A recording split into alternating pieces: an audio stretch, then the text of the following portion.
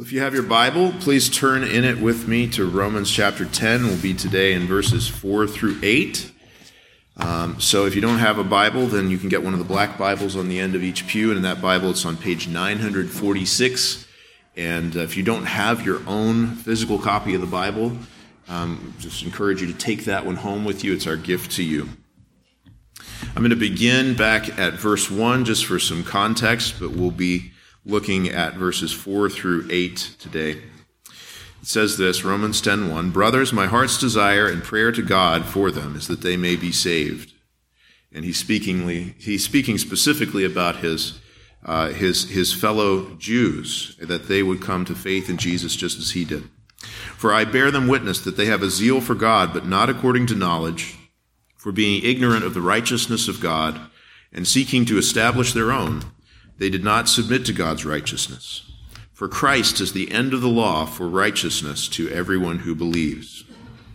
For Moses writes about the righteousness that is based on the law, that the person who does the commandments shall live by them. But the righteousness based on faith says, 'Do not say in your heart, who will ascend into heaven,' that is to bring Christ down, or who will descend into the abyss, that is to bring Christ up from the dead. But what does it say? The word is near you, in your mouth and in your heart. That is the word of faith that we proclaim." And that's where we will go to today. In the early days of when I was first beginning to get on the internet as a teenager, this would have been the 1990s. Can you believe that? The 20th century.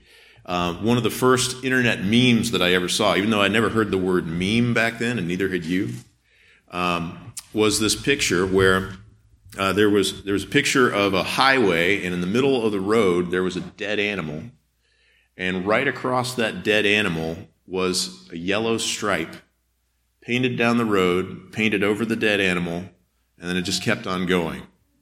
And then underneath the picture there was the caption, "Not my job." I want to know what is our job. It's very important to know what is our task and what is God's task. Once you come to understand who God is, and once you come to understand just the rough concepts of the fact that there is this holy God who created us that we are accountable to, there is very, very little in the whole world that's more important to learn after that point than to know what it is that God requires of us and what it is that God does for us. We need to know what is our job and what is not our job, what is God's job instead. What that is, that's talking about what is the law. What is it that is our job? What is it that's required of us? But then also, even more than that, we need to know what is the gospel. What is it that's God's job, that God does for us? That law and that gospel, it's such an important distinction. As we open up our Bibles, as we talk about the things of the Lord, we have these two things that are always in front of us. The law, here is what you are to do, but also the gospel. Here is what has been done for you by God. It's an important distinction. It's a simple distinction, but it's a very neglected distinction. It's a misunderstood distinction, but it's something that when you understand this, when you understand what is it that's expected of me, but then what is it that is completely the free gift of God, it is so freeing. It's so freeing that God, on the one hand, God has a righteous and holy law. It's what it is that we're supposed to do for him. But on the other hand, he has an even more righteous and even more holy gospel, what it is that God has done for us in Christ. We're going to pick up at chapter 10, verse 4, where we left off last time. And we're going to see this statement where it says, "For Christ is the end of the law for righteousness to everyone who believes." I'm just going to read that again because I want us to hear these words, and I want you to also kind of wonder how these words fit together. For Christ is the end of the law for righteousness to everyone who believes. Now, this verse Anybody who studies the theology of the New Testament, anybody who studies the theology of the Apostle Paul will agree that Romans chapter 10 verse 4 is a key verse in understanding the whole gospel in terms of how the Bible presents it, especially in terms of how the Apostle Paul presents it in the books of the Bible that the Holy Spirit used him to write. But at the same time, this verse is kind of hard because of just the words and the grammar. And if you look at it, you can think about that. There might be a particular way as you read it that you think, well, obviously that's the way that I should read it, but then you start to see some other things where you see the word end, right? Or even some translations would have a different word there than end. I know the NIV has the word culmination there instead of end, but it kind of makes you wonder, what's it talking about by the end? Is it talking about a stopping point? Is it talking about that it's the culmination? Is it talking about that it's the goal? Is it talking about that this is where it's headed all along? End can mean several things. And does it mean the end of the law for righteousness to everyone who believes, or does it mean the end of the law for righteousness to everyone who believes? So within the words and within the grammar, there's various ways that people have taken this throughout the years, but I want to submit to you that pretty much every way that you can read this points us to truths that we can see elsewhere in the Scriptures about Christ and the redemption that he has given us.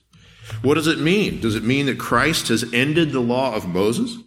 Does it mean that Christ is the point or the culmination of the law? Does it mean that Christ has fulfilled the law? Does it mean that Christ stops the quest to achieve right standing with God by way of rule keeping? Well, all of those things. So let's think first about the fact that Christ is the end of the law. Christ is the end of the law. I hope you're following along on the back of your bulletin. If you don't do that, you might get lost sometimes. That's why we put it there, is because people said that they were getting lost. So don't get lost, all right? So if Christ is the end of the law, here's the question. When it says that Christ is the end of the law for righteousness to everyone who believes, does it mean that Christ has ended the law? Well, we want to say two things to that. One is yes, and the other is no. Okay?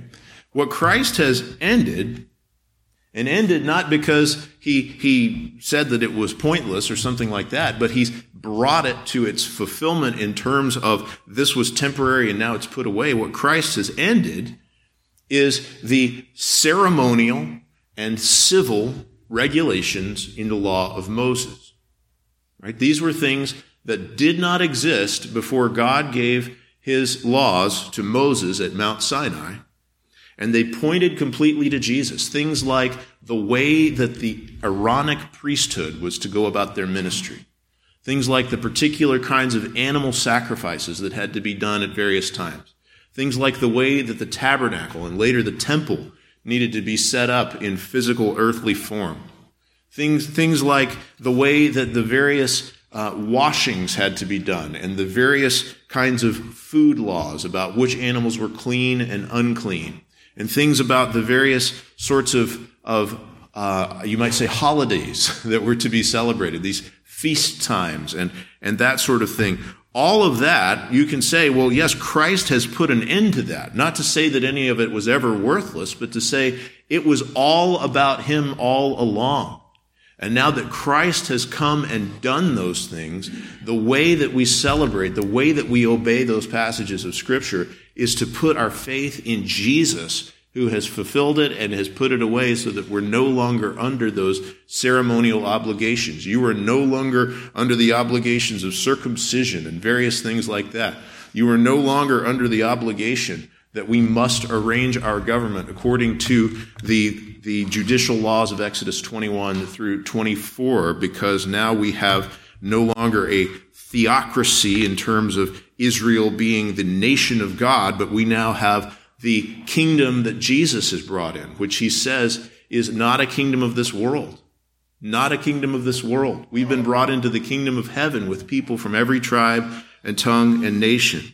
So has Jesus put an end to the law? Well, he has, in terms of the fact that we no longer have to to do these ceremonial and civil regulations. But at the same time, I also want to say, no, Jesus has not brought an end to the law. Let me give you an example.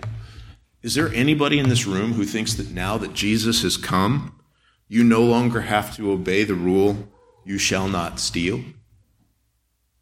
We know that that's the case. We know that that's still in place. What that is, that's part of what we call the moral law of God.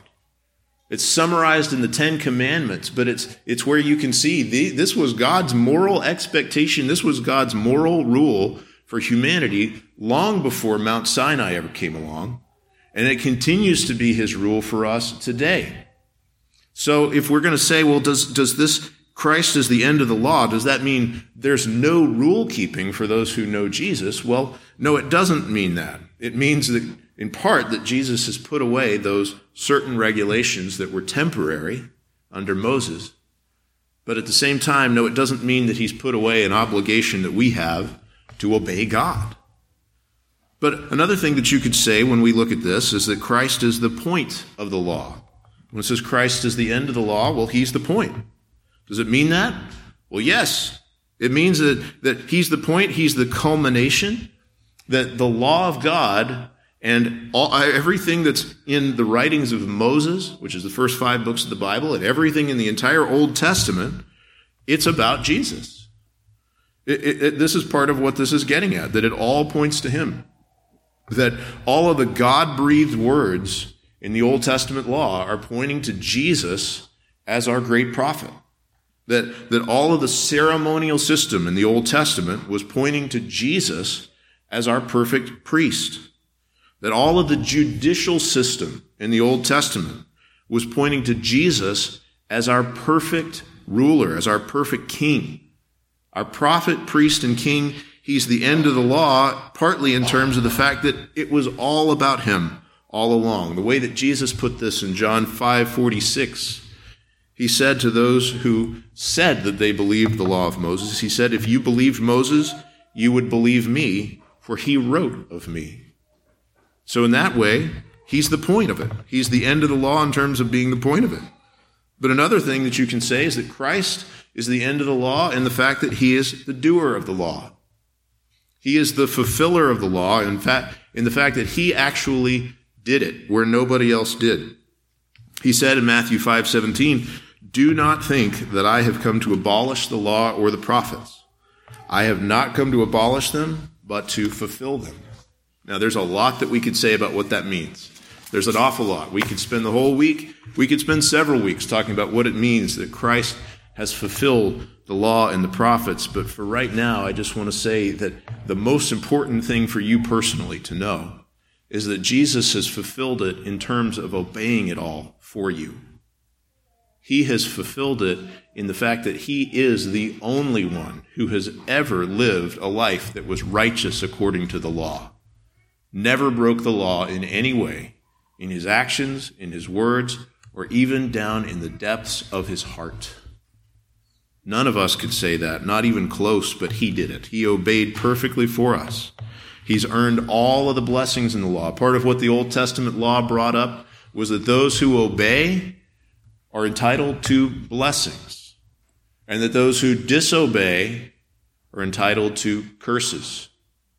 Well, Jesus has fulfilled it even to the point that he earned all of the blessings for us in his perfect obedience.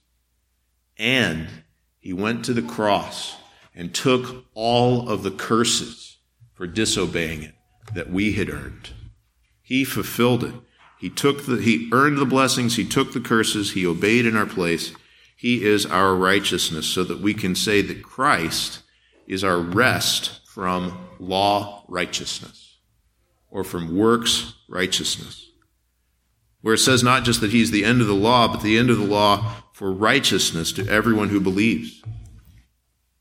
Does it mean that believing in Jesus stops the quest to achieve right standing with God by way of rule keeping? Yes, absolutely. Absolutely. The human quest, the religious quest, the idea that we could stand before God and say, but really, God, I'm a pretty good person. Here's the evidence that I think my good outweighs my bad. All of that is just thrown away. Every ground of boasting is thrown away when we look to Jesus and say, I couldn't do it. Jesus, who would look at us and say, come to me, all you who are weak and heavy laden. Heavy laden because there is all of that pressure to obey, or else. But he says, come to me and I will give you rest. For I am gentle and lowly in spirit. He is the one who gave us that because he is Christ our righteousness by faith alone. This is what he said. He is the end of the law for righteousness to everyone? No, to everyone who believes, it says. To everyone who believes. Here's what it says in Acts 13, verse 38. This was one of the sermons of Paul. He said, let it be known to you, therefore, brothers, that through this man, that's through Jesus, forgiveness of sins is proclaimed to you. And by him, everyone who believes is freed from everything which you could not be freed by the law of Moses. You can't be free by the law. You can't be free by rule keeping. If you think to yourself that by laws, by rule keeping, by being a good person, that you can be right with God, you are enslaved.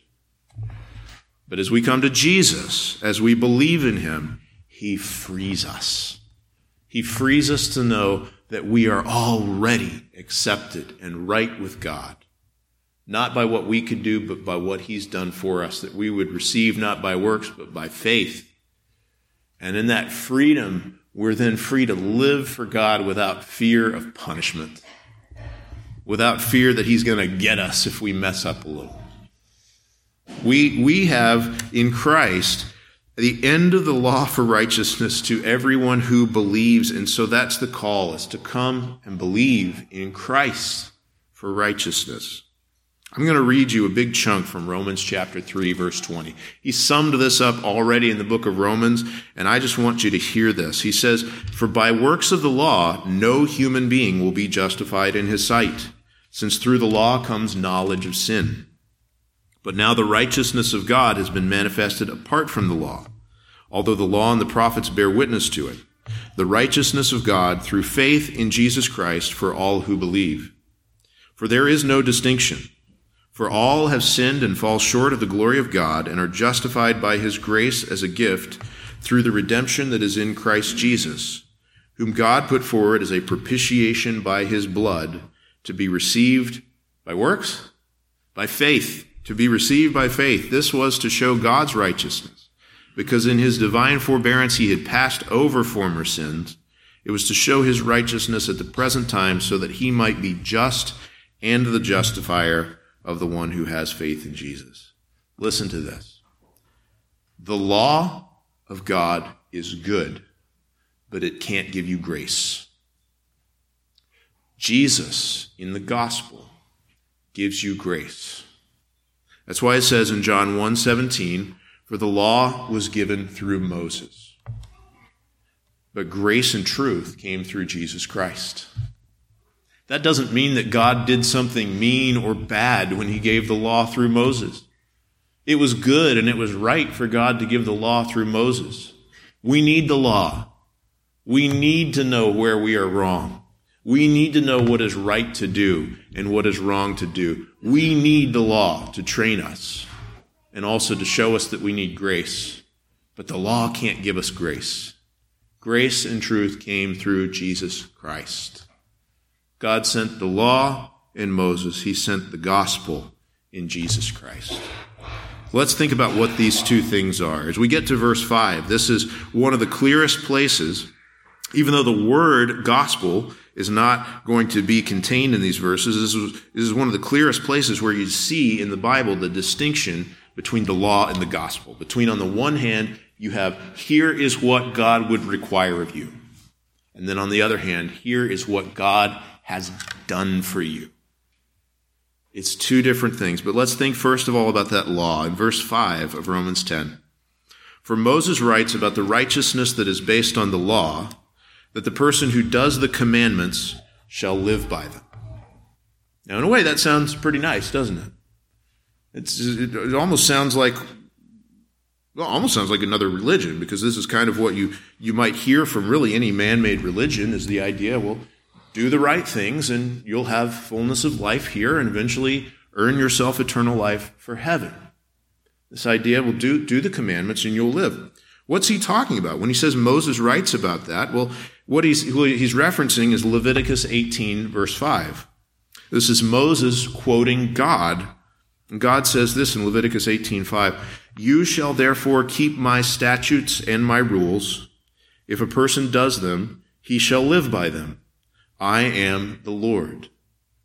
Now, that's true.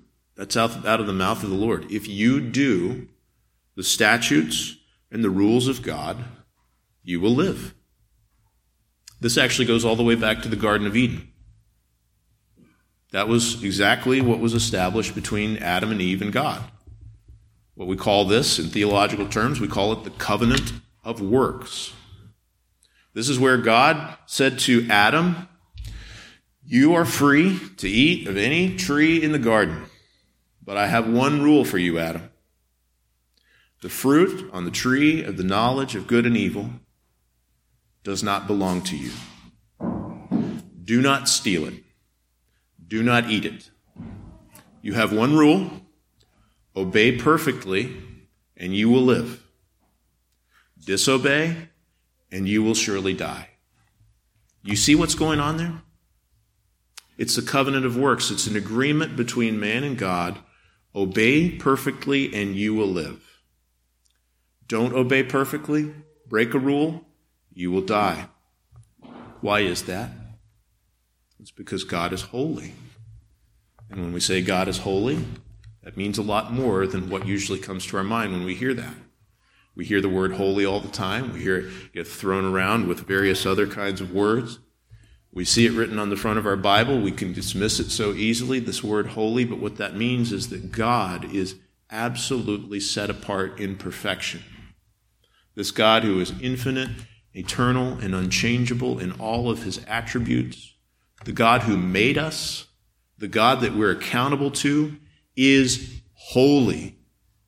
And when the people in the Scriptures begin to have a glimpse of God's holiness, like Isaiah in the temple in Isaiah chapter 6, or like John in the fishing boat when he comes to an understanding of who Jesus is, who's standing in front of him. You know what people do in the Scriptures when they start to have an understanding of the holiness of God? They fall down like they're dead, and they cry out for mercy because they know that they are sinners in comparison to this holy God. So if you read this verse that says, "The person who does the commandments shall live by them," and you think to yourself, okay, that's how I'm going to do it, you don't get the holiness of God. You don't get it. It is absolutely true that if you obey the statutes and rules of God, you will live and not die. That is true. There's a problem, though, and the problem is you. The problem's not God. The problem is not the covenant of works that says, do it and live, disobey and die. The problem is us. Ever since Adam came and did his sin in the garden, we have been born, lumped in with him, united to Adam. We've been born guilty. You know who sinned in the Garden of Eden? The entire human race, which includes you, even if you think to yourself you're exempt somehow. No, we're not. We sinned there. We came guilty of that sin. We came with our own sin nature that flowed out of that, with all kinds of evil desires, a variety of evil desires that's a little bit different for every person, just like this evil fingerprint that we're all born with plays out in all kinds of ways that we want to dismiss, that we want to say, well, that's just my personality, that's just who I am. And it's ugly. And it goes against the law of God. And so if we're going to say to ourselves, okay, The person who does them will live by them. I'm going to try that route. You are trying to earn yourself salvation by the covenant of works, and you can't do it, and it's going to kill you. Here's what it said back in let me read you Galatians 3:12. It says, the law is not of faith, rather the one who does them shall live by them. It's a problem if you don't do them. Or Romans 2:13, for it is not the hearers of the law who are righteous before God, but the doers of the law who will be justified. There's a problem there.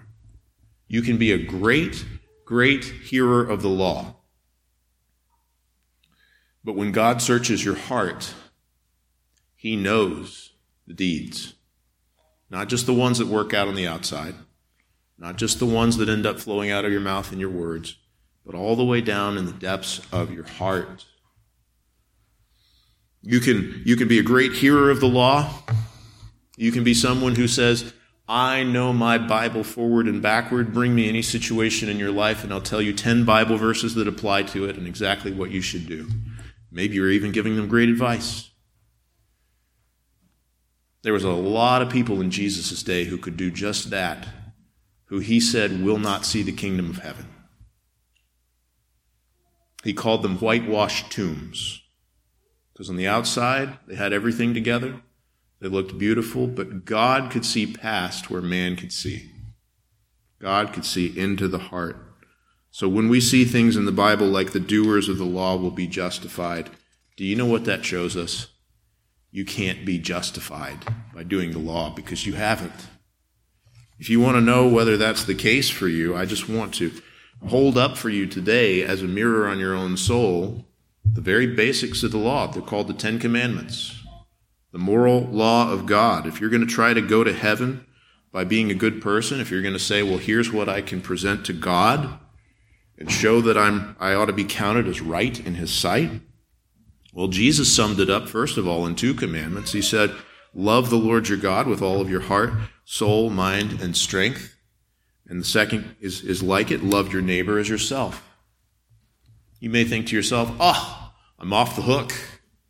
All I have to do is convince myself that I love God and that I love people, and I'm fine.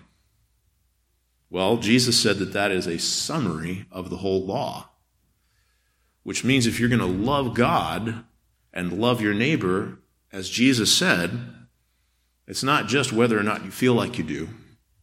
It's let's compare your love to the commandments of God.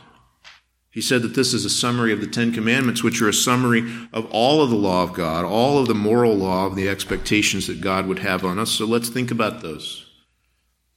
I've got, I think, 13 sermons on the 10 Commandments that you can go and look up, and I'm tempted to preach all 13 of them to you right now. But let's just run through these real quick. First commandment, you shall have no other gods before me. Seems simple enough, right? You might hear that and think, okay, I'm pretty sure that I don't worship Vishnu or Allah or anything else. And I'm pretty sure, I've heard before that this applies to the idols of my heart, but I think that even though I have a bunch of those, that God's still number one. So there's no other God before him. Do you understand what it means when he says before me? It means he can see everything. He can see everything. He means there must be absolutely no other object of worship in your heart or your life at all. He must be your only object of worship ever, from the time you're born to the time you die. So right there, we've already learned that we're breakers of the law, haven't we? Second commandment, you shall not make for yourself a carved image or any likeness of anything that is in heaven above or that is in the earth beneath or that is in the water under the earth. You shall not bow down to them or serve them. You know what that means? It's not just another way to put the first commandment. It's about how we would worship and avoiding all of the temptations to worship according to our own design and to worship what we can see instead of the God that we hear by his word. What that means, the second commandment, that you must worship according to God's instructions, and you must never make up any of your own method of worship, and you must never get worship wrong, ever. Third commandment, you shall not take the name of the Lord your God in vain. Now, some of you would say, well, okay, I don't use curse words anymore. Some of you need to stop. But you may say to yourself, well, I don't use curse words anymore, so I don't break that commandment. Well, it's about so much more than that. It's about misrepresenting God in any way or failing to mean it when we use his name. You must, according to that commandment, never misrepresent God in any way. Never say, God told me, when he didn't. Never fail in any way to have a proper reverence for God's names, titles, attributes, ordinances, word, or works, as he's laid them out, everything that he uses to reveal his character. You must have a perfect reverence for all of it out of love for him all the time. Fourth commandment, remember the Sabbath day to keep it holy. 6 days you shall labor and do all your work, but the seventh day is a Sabbath to the Lord your God. On it you shall not do any work, you or your son or your daughter, your male servant or your female servant, or your livestock, or the sojourner who is within your gates. Do you know how much it would benefit you and this church if we would all take this commandment seriously? This commandment means that you must never, it says 6 days you shall labor. It means you must never in any way be the least bit lazy about your work. It means that in those 6 days that God has given you to do your work, that you must do it. And that you need to always keep in mind throughout the week how you're going to devote that one day of the week to God. It means that you must always and in every way plan your life around God's schedule. And never in any way plan God's schedule around yours. Now, some of you think that because I just said that I am the Pharisee that Jesus spoke against. Well, I'm not going to give you a Pharisaical list of rules about how to obey that commandment, but I am going to tell you this. Jesus said, as he was dealing with the Pharisees, man was not made for the Sabbath, but the Sabbath was made for man. And when we say, no thank you, God, that is a breaking of his holy commandments. The fifth commandment, honor your father and your mother. You know what that means? You must always and wholeheartedly submit, first and foremost, to God as your father. And you must always and wholeheartedly submit to the authorities, the human authorities that God has placed over you in all of the ways that are appropriate according to the Bible. And you must always, when God gives you authority over others, you must always use that authority in a way that shows love toward those people and that honors God.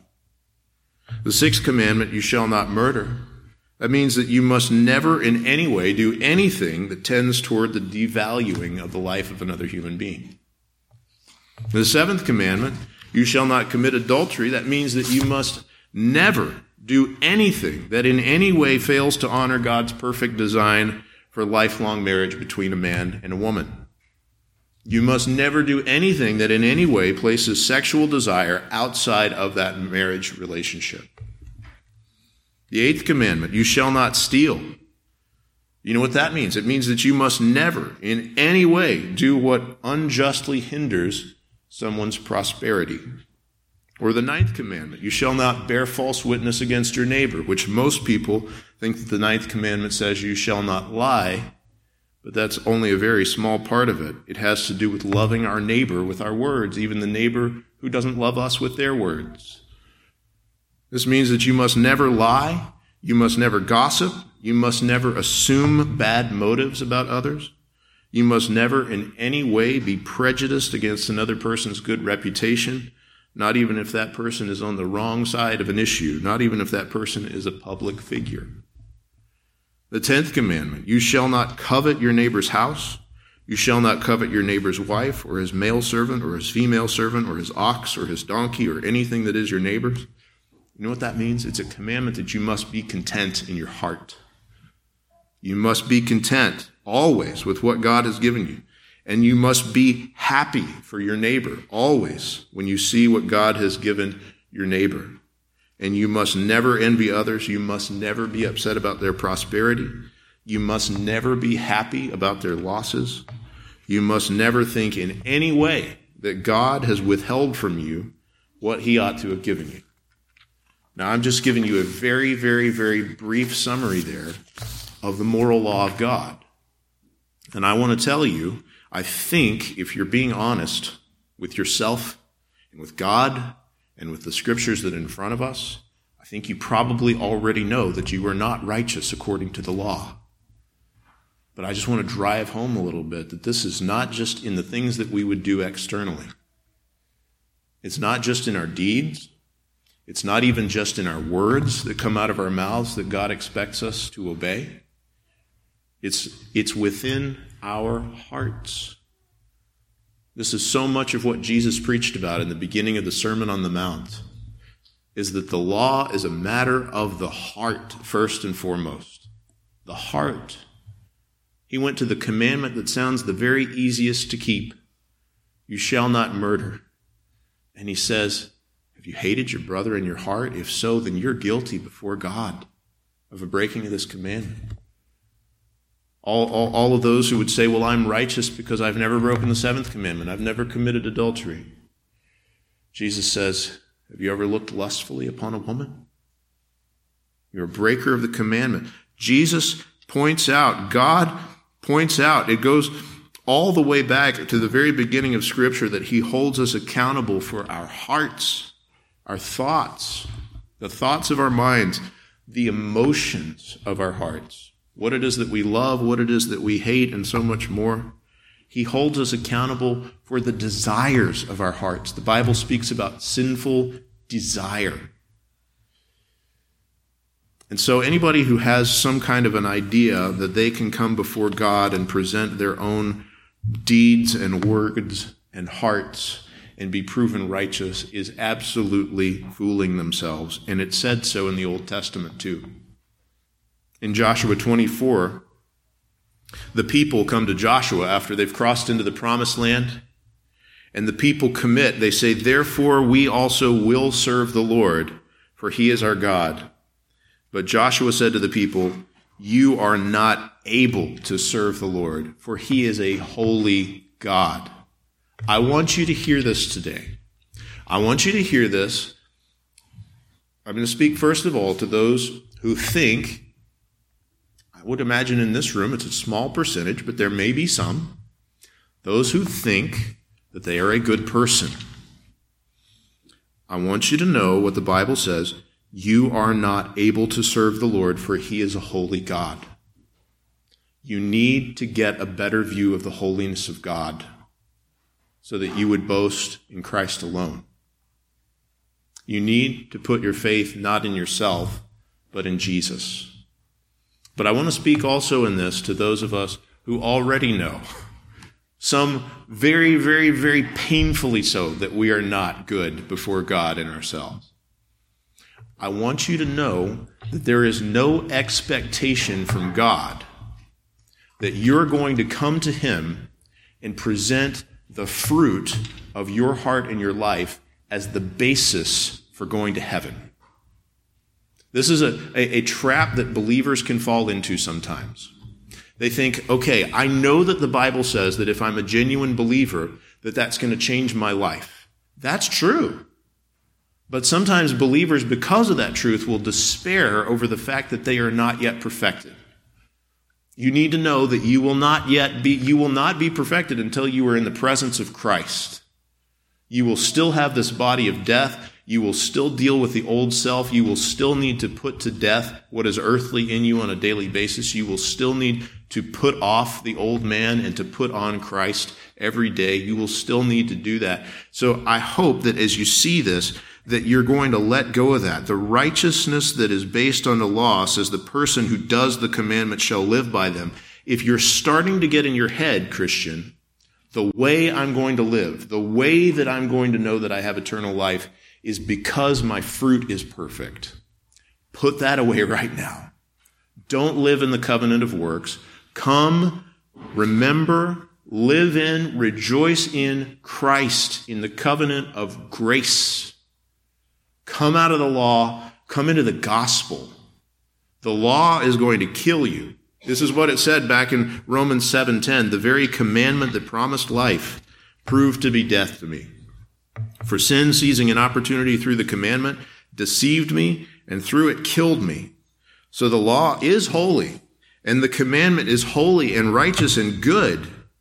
Did that which is good then bring death to me? By no means. It was sin producing death in me through what is good, in order that sin might be shown to be sin, and through the commandment might become sinful beyond measure.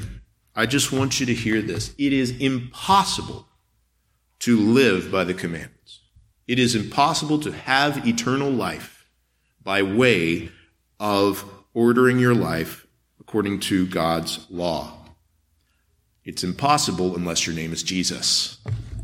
Okay, I want you to hear this. Jesus did it. You can't do it. Jesus did it. Jesus didn't come into the world burdened with the sin nature that we came into the world with. He came in born of a virgin, the new start, both fully man, but completely without sin, and fully God, tempted in every way as we are, yet without sin. All of those things that we just talked about, how it is impossible for you to obey, Jesus did it. In all of his words, in all of his deeds, in all of his heart. He did it for you. That's the good news. And that takes us to verses 6 through 8, where we've looked at the law, but we need to look at the gospel. We've looked at what it is that God says are his righteous rules for us, his good rules, but we need to look and see what is God's good news. And it's put in a way that's a little bit hard to grasp right at first, but I don't think it's going to be hard to grasp for very long. So we're going to look at verse 6. It says, but the righteousness based on faith. Okay? That means what we just talked about from verse 4, the end of the law for righteousness to everyone who believes. This is saying you can be right with God by faith in Jesus. And it says, here's what that looks like. That righteousness based on faith says, do not say in your heart, who will ascend into heaven, that is to bring Christ down, or who will descend into the abyss, that is to bring Christ up from the dead. But what does it say? The word is near you in your mouth and in your heart. That is the word of faith that we proclaim. What he's doing here is he's quoting from Deuteronomy. He goes back and he says, look even at the law of Moses.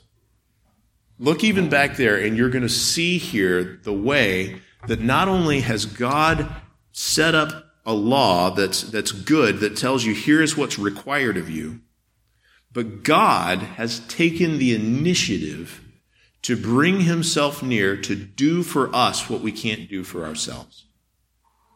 He quotes, first of all, in Deuteronomy 9:4, where he says, do not say in your heart. And in Deuteronomy 9:4, he goes on, after the Lord your God has thrust them out before you, it is because of my righteousness that the Lord has brought me in to possess this land. I think the reason Paul quotes that verse, do not say in your heart, is because that's a verse right there in the book of Deuteronomy that says, it is not your righteousness that will deliver you. It's me.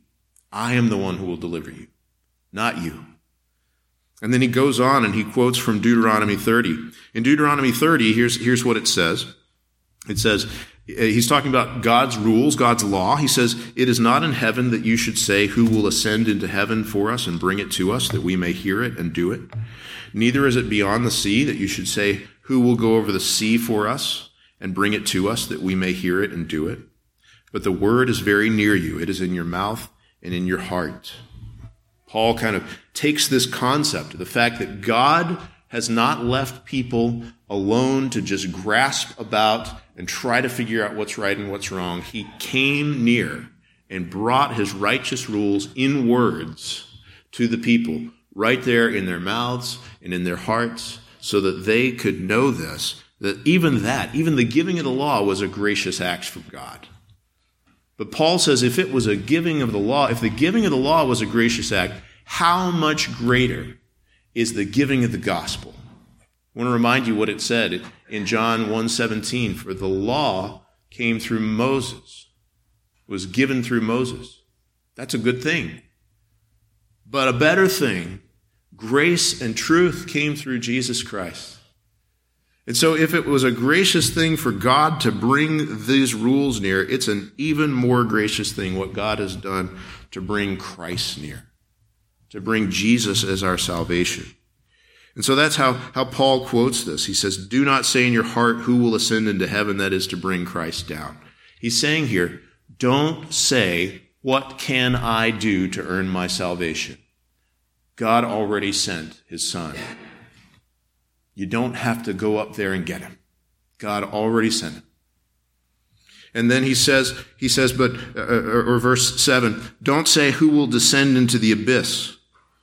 And that abyss, he's kind of quoting from what Deuteronomy says about the sea. And that concept of the sea in the Bible is this abyss and this place of chaos. And you don't know what creatures are under there or when the waves are going to come up and eat you. But he says, don't say who will descend into the abyss, that is to bring Christ up from the dead. What the point here is, God's already taken care of this for you. God already sent Christ from heaven. Christ has already gone to the cross. Christ has already died and been buried. And Christ has already risen from the dead. And any feeling that we have, I have to accomplish my salvation. This says, no, don't look to law about what you must do for God. Look to gospel about what God has already done for you in Jesus Christ. You can't go get Jesus from heaven. You can't bring him up from the dead, but God already did it for you, sinner. He did it for you, sinner. He did it. And that's why he says in verse 8, but what does it say? The word is near you, in your mouth and in your heart. That is the word of faith that we proclaim. I'm just going to read you the next two verses. We're going to talk about these next time, but I just want to read them to you. When it says in your mouth and in your heart, he takes those words from Deuteronomy and he explains here, if you confess with your mouth that Jesus is Lord and believe in your heart that God raised him from the dead, you will be saved. This is not about what we would do for God. It's about what God has done for us in Jesus Christ. For with the heart one believes and is justified, and with the mouth one confesses and is saved. This is saying God is the doer of our salvation, not us. Just like he said all the way back in the Old Testament in Isaiah 46, verse 12, listen to me, you stubborn of heart, you who are far from righteousness. I bring my righteousness near. It is not far off, and my salvation will not delay. I will put salvation in Zion, for Israel my glory. He says, I'm going to do it. Guys, this is what you need to know. God has a holy law. God says, here is your job. Here is what you are supposed to do. Look at the 10 Commandments. See that you need to align your life to what it says for them to do. But at the same time, know that it is not your job to achieve righteousness by those commandments. Achieving righteousness is my job for you. That's the gospel. The law is God's good rules. The gospel is God's good news. The rules say, do this and live. The gospel says Christ has done it. Receive this by faith, what he's done, and live. It's not offered to you to buy. It's not offered to you to earn. It's offered to you to receive as a free gift. And so I want to end with this verse that was read for us at the beginning of the service by Bob. Isaiah 55:1. Come, everyone who thirsts, come to the waters, and he who has no money, come, buy and eat. Come buy wine and milk without money and without price. And he's saying to us, come and receive what it is that God freely gives. Come to the water. Come know the living water of Jesus Christ poured out and receive him by faith. And don't walk as though, Christians, just one more time, don't walk.